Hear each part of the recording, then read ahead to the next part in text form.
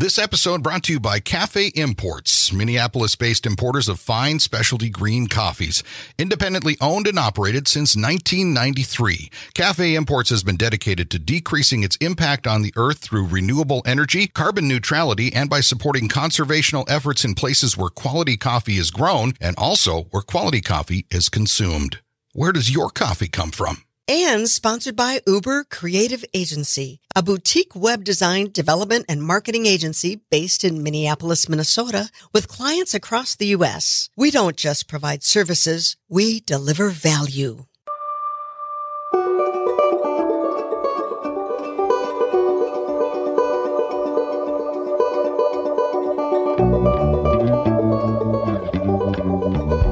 Welcome to the Lake Superior Podcast. I'm Walt Lindela. And I'm Frida Wara.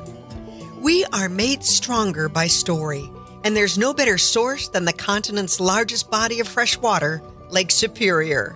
So join us as we highlight the 5 national parks that ring this greatest of the Great Lakes, meet the people, tour the places, and learn about the projects that make these parks and body of water so remarkable. This podcast made possible with the support of the National Parks of Lake Superior Foundation and Media Brew Communications.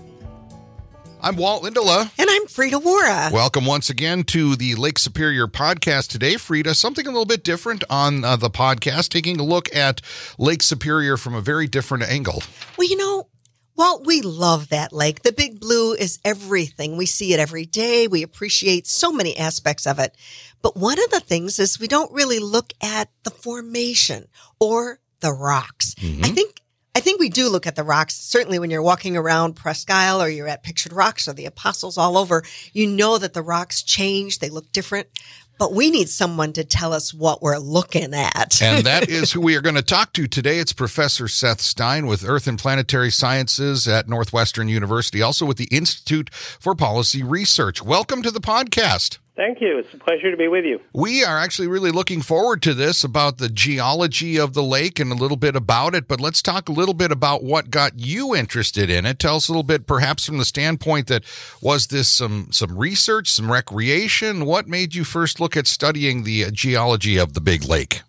Well, 42 years ago, I joined the faculty at Northwestern, and I'd spent time in college in the White Mountains in New Hampshire, and then in graduate school, I spent a lot of time in the San Gabriel Mountains and the Sierra Nevadas in California. And I had heard that the most interesting hiking would be, in particular, Porcupine Mountains State Park along the Lake Superior coast. So I drove up and was very impressed with the place.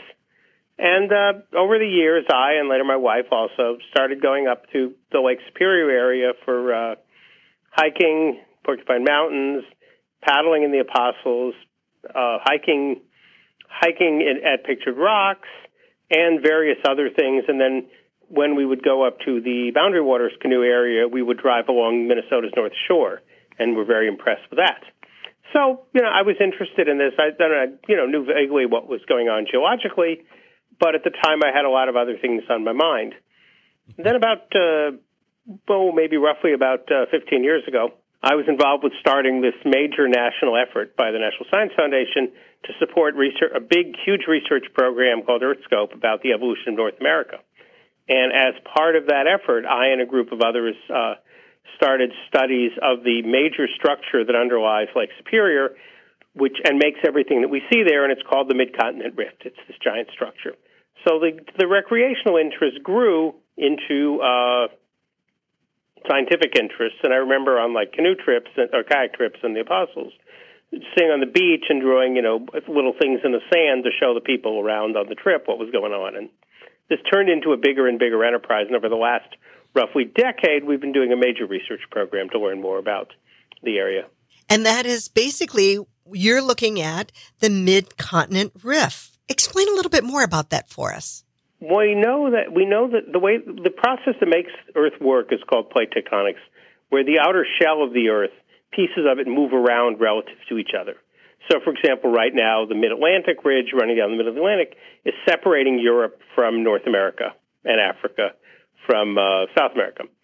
Well, we know geologically that the way this happens is that continents break up. So, for example, the East African Rift is splitting Africa in two. That's what gives us the huge Rift Valley and the Great Lakes we see in Africa and so on. Now, this has been going on for more than 1 billion years. Continents split apart and they move apart. New oceans form between them. Eventually, continents collide, like it's happening in the Himalayas. So this dance of the continents goes on. Well, about 1 billion years ago, North America started to split. And that's along a about 2,000-mile long kind of a structure. If you look at a map, it kind of looks like a U, with the top of the U being Lake Superior, one arm going down pretty much to Alabama, through Michigan down all the way to Ohio down to Alabama. The other arm, the west arm, going down through Wisconsin and then Minnesota, then Wisconsin, then pretty much all the way down to Oklahoma. So the continents start to split apart, but when continents split apart, some parts succeed in splitting and others don't. The parts that are left over are called failed rifts. We have a number of these in North America. And the biggest is the Mid-Continent Rift, of which Lake Superior sits on part of it. So with that, what does that mean? I mean, when we hear this mid-continent rifting, you talk about that this was, I overheard you say that continents split apart. Now, this has not obviously happened, at least at this point yet. Is there a reason why or thoughts on why this part did not break apart like you mentioned with other continents? Well, usually what happens when a continent starts splitting, a bunch of rifts form. Some of those succeed and become a new ocean, and the ones that are left behind don't. So the other areas to the east of the Mid-Continent Rift, part of that became a new plate. But the Mid-Continent Rift part, the part that survives in the central U.S., is the part that didn't go all the way to full seafloor spreading. It didn't form a new ocean. So it looks like we don't know why some parts succeed and others don't. So you're not really able to determine that, especially with as no, time. No, we can't even really tell it today. This is 1 billion years ago, so we know a bit less about things 1 billion years ago than we do now. But it seems to be part of the process. So all the continents have lots of these failed rifts in them, pieces that didn't go all the way to forming a new ocean. Now, when we look at Lake Superior, we look at some of the shoreline areas and in the Keweenaw and along Pictured Rocks and even toward the Apostles, we see sort of the top side of it. We see what it's like, but tell us a bit about how different the landscape is when you look under the water. It's not so much different underwater. The way to think about it is not so much top side and bottom side, but to think about it as how would a geologist look at this? Mm-hmm. And perhaps the most important thing to understand is that geology doesn't respect bureaucratic boundaries.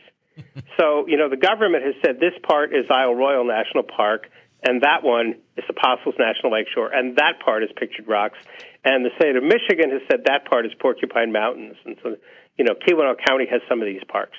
But geologically, they're all part of the same system. Mm-hmm. Okay? They're all completely related animals. They're all part of the same thing. And what we're seeing is just different parts of a huge rift system. So a way to think about it is this. When a rift starts to form, it fills with volcanic rocks, this black stuff you see. Mm-hmm. So this is why we use the geology around Lake Superior looks so different from the rest of the Midwest, because this is the place where we see the volcanic rocks of the Mid-Continent Rift. We see them beautifully on the Keweenaw, or on Isle Royale, or at Porcupine Mountains, or along the Minnesota coast. So those are about 1.1 billion years old volcanic rocks that came out. There's miles and miles of this stuff. Then we see the sediments. So these form like a rift, a big bowl, or actually a long dish, a long trough is probably a better way to think about it. That's filled originally with volcanic rocks, the black basalt that we see in places like Houghton or Duluth, places like that. Mm-hmm. Then inside that basin, we have sediment that pours into it as this big hole fills, first with volcanic rocks, then with sediment shed by the hills around either side of it. The sediment that's deposited as we go, then some sediment is deposited in there. Eventually, this rift stops, and stuff is deposited right on top of that.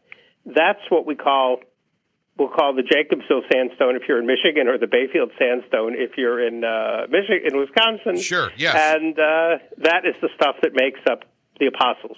Then the next stuff above that, younger, about 600 million years old, is the stuff that makes up pictured rocks.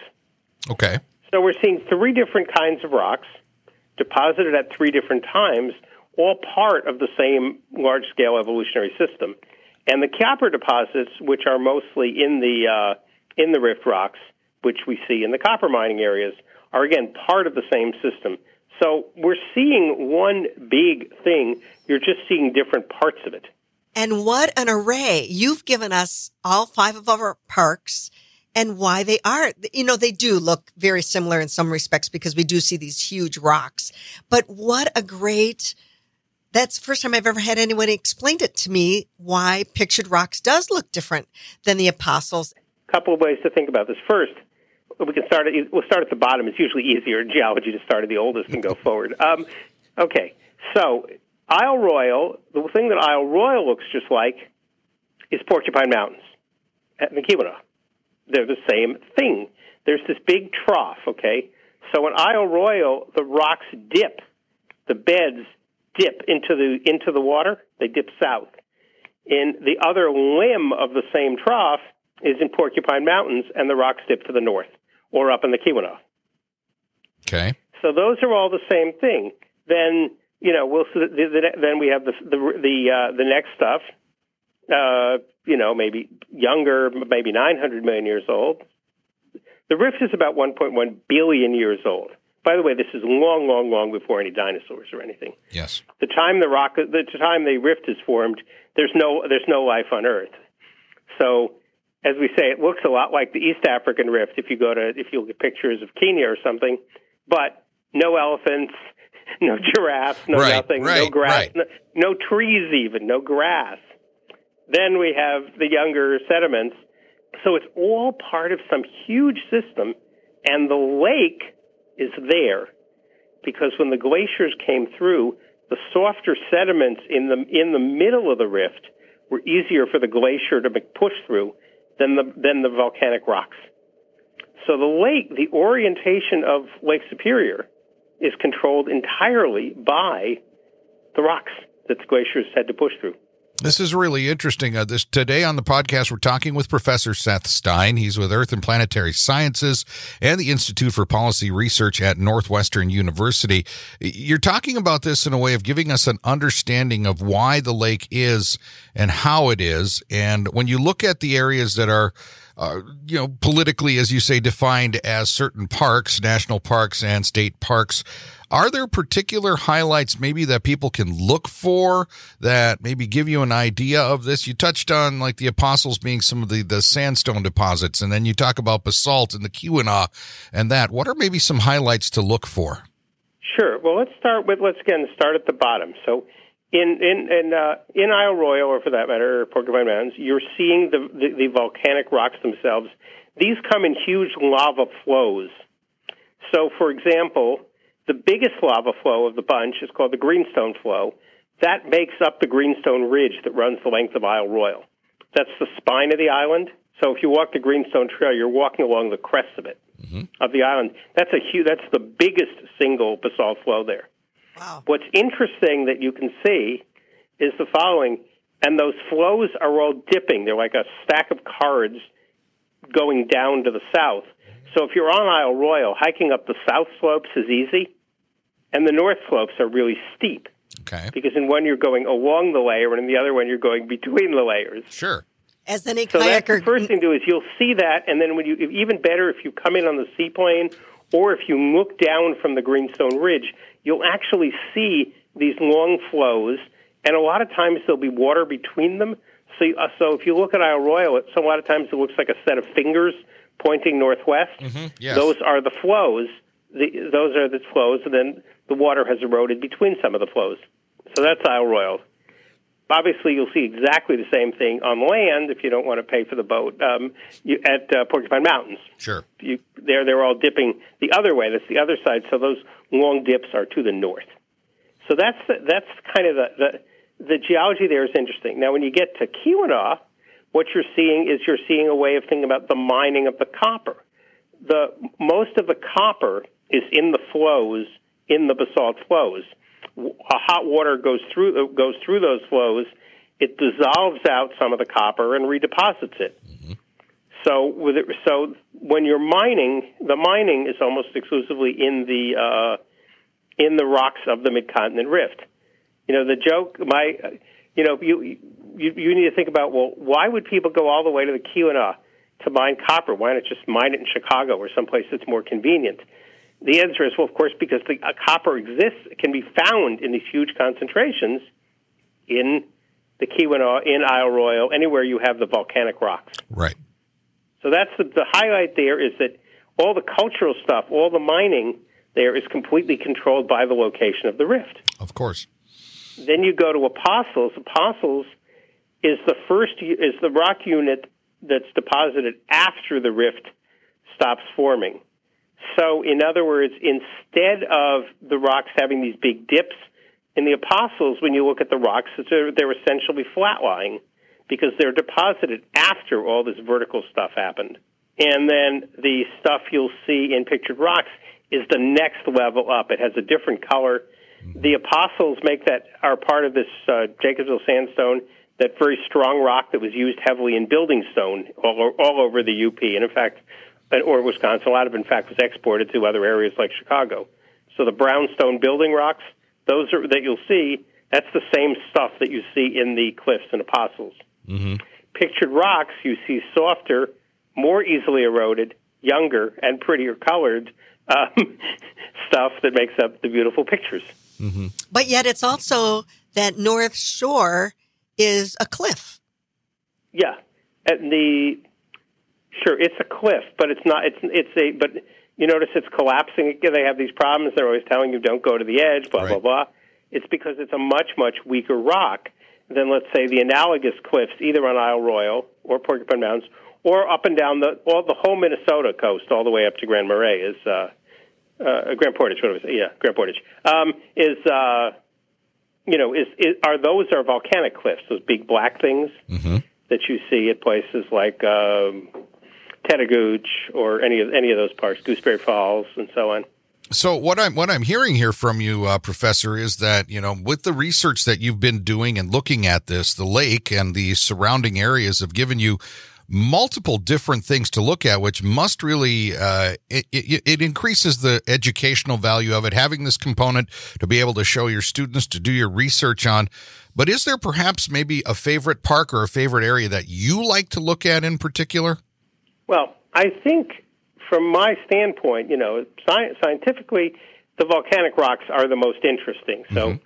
Isle Royale, Porcupine Mountains, just about anywhere on the Keweenaw, the beautiful views up at Eagle Harbor, Copper Harbor, places like that, because that's the underlying, that's where everything starts. Everything results from that.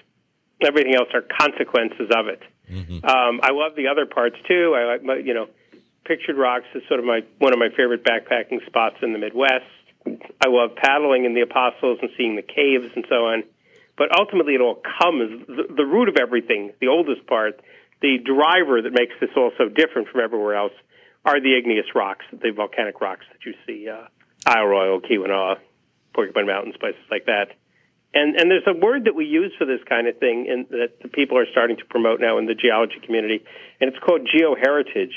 And the idea is that we should think about how the geology, the rocks, shape the effects on people. So, here we have the Mid-Continent Rift, which gives us the copper. It gives us the lake itself, the orientation of the lake. That, in turn, gives us the water transportation and the water recreation.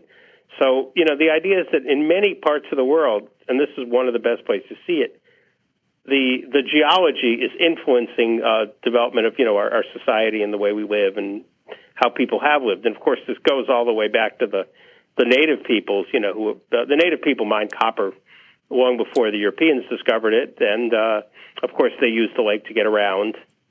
So, in a sense, Grand Portage is a good way to look at the history of water transport on the lake. They show you how they would build these big canoes and so on. I have to try to think how to word this question, but I love that Lake Superior is an east-west orientation. It is only 60 miles from Munising to Escanaba, and Escanaba, or even just in Fayette there, being on the north shore of Lake Michigan. Lake Michigan is a north-south orientation, and the shoreline is so different, yet it's only 60 miles from the southern shore of Lake Superior to the northern shore of Lake Michigan. Well, here's the way one way to answer the question is this: that to make an obvious statement that any geologist will tell you, 1 billion years is a long time. Mm-hmm. Okay, so the world, geology didn't end in the mid-continent, in the central U.S. with the Mid-Continent Rift. What's stacked above the Mid-Continent Rift in a lot of, especially in Michigan, or for that matter, eastern Wisconsin, the UP, are parts of the eastern part of the UP are something called the Michigan Basin. This huge basin deposit, and that's on top of it, younger. Okay. That's kind of like, if you were to look at a geologic map, that looks kind of like a bullseye. Lake Michigan is there because it's one of, there was a similar sort of thing. Some of the rock layers going into the Michigan Basin, which because it's a circle, like a bullseye centered on the lower peninsula, it's round. So Lake Michigan is more or less tracking one of those units. Okay. Again, so the glaciers excavated that part. Sure. And in fact, so if you ever hear of something like the Niagara Escarpment, it's the rock layers that form Niagara Falls, but you can also see those in Wisconsin, for example. You can see them in the eastern part, the very easternmost part of the UP, and of course you can see them in the lower peninsula. We're talking with Professor Seth Stein today on the Lake Superior podcast about the geology of Lake Superior and the areas that are the national parks. He is Earth and Planetary Sciences professor and also at the Institute for Policy Research at Northwestern University. Can you tell us perhaps maybe some resources, some places to check to maybe find out some more about this, the Mid-Continent Rift, Lake Superior, all of these things we're talking about, because I'm sure there's people that have questions and you must have some access or some direction maybe to point them.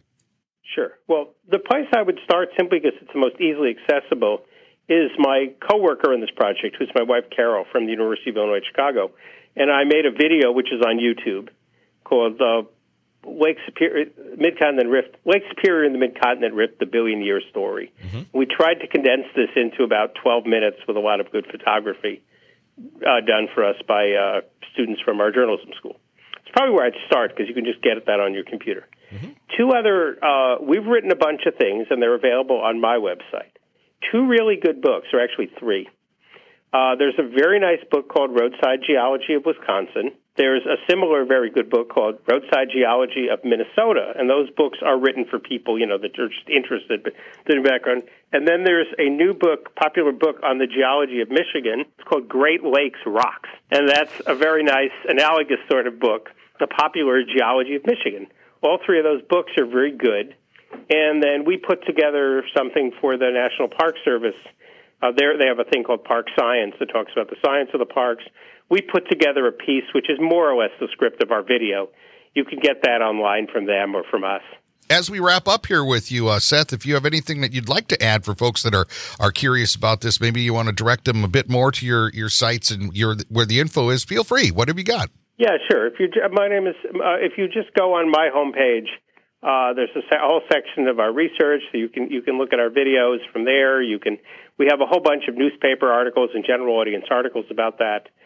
And as I said, if you want to start somewhere for written stuff, either the three books I gave you or the piece that we wrote for Park Science are good places to start. There's lots of other stuff out there. I think more than anything else, what I'd like to do is encourage people to. Geologists are taught, from the beginning of their education that what we see on the Earth's surface of the structures and the landforms we see are all there for a reason. They're not just sort of there. Mm-hmm. Okay? Everything is there for a darn good reason, and sometimes you have to think about it for a while to figure out what they are or read up on it. But the whole idea is that, what we see around the lake are all connected to each other. They're all related to each other, and you want to think about that way. So, just get in this habit of thinking about, hey, I wonder why. The best geology questions are always, I wonder why. Yeah, that makes perfectly good sense. That's a good piece of advice there. Just kind of look at it as a whole and start asking questions, because that's where it's going to get better. You know, Seth, this has been a good chat with you today. We really appreciate your time today, because I think that you've tapped into some things that many of us have maybe had questions about, or we wonder, why does it look like this, or why is it different over here, yet it's all on the same lake and in the same region. And you've certainly given us some good info. Well, it's my pleasure, and I'd encourage people to pursue it. Oh, another one thing I wanted to add, another very good source is Michigan Tech has a very nice website. Mm-hmm. It's probably, I've got the name, but if you Google Keweenaw geology, you'll find it. Bill Rose and Erica Vai and their colleagues at Michigan Tech have put together a very nice site specifically about the Keweenaw. Very much worth taking advantage of. Professor Seth Stein with us today. He's with Northwestern University, Earth and Planetary Sciences, and the Institute for Policy Research. This has been a pleasure, Seth. Thank you. It's been my pleasure, and good luck with it. That's Professor Seth Stein, who is with Earth and Planetary Sciences and the Institute for Policy Research at Northwestern University. And Frida, you know, it's been interesting talking with him today about this. There's a lot to this lake that we just think of with just the water, right? But he's explained to us why the water is here, why it's laid out how it is, and how it's over at Isle Royale. It's one way, Pictured Rocks is another. And you know, this has just been some good info, just some good overall understanding. Bottom line for me. Yeah. Lake Superior rocks. You've been waiting this whole podcast I love to do that one. Well, that's going to do it for us this time around here. And, of course, if you have any ideas, any thoughts on perhaps a podcast, you can find us through the National Parks of Lake Superior Foundation website. Get a hold of them. And we will be keeping you updated with new ones through the course of the next season or so. And hopefully you'll be able to keep following us here on the Lake Superior podcast. I'm Walt Lindela. I'm Frida Wara. Thanks for listening. The National Parks of Lake Superior Foundation, NPLSF, is the only official nonprofit 501c3 fundraising partner of the National Park Service for all 5 U.S. national park sites on Lake Superior. To learn more about NPLSF projects and programs, you can visit the website at nplsf.org or friend them on Facebook. I'm Frida Wara. And I'm Walt Lindela. Thanks for listening to the Lake Superior podcast. This podcast made possible with the support of the National Parks of Lake Superior Foundation and Media Brew Communications. This episode brought to you by Cafe Imports, Minneapolis-based importers of fine specialty green coffees. Independently owned and operated since 1993, Cafe Imports has been dedicated to decreasing its impact on the earth through renewable energy, carbon neutrality, and by supporting conservational efforts in places where quality coffee is grown and also where quality coffee is consumed. Where does your coffee come from? And sponsored by Uber Creative Agency, a boutique web design, development, and marketing agency based in Minneapolis, Minnesota, with clients across the U.S. We don't just provide services, we deliver value.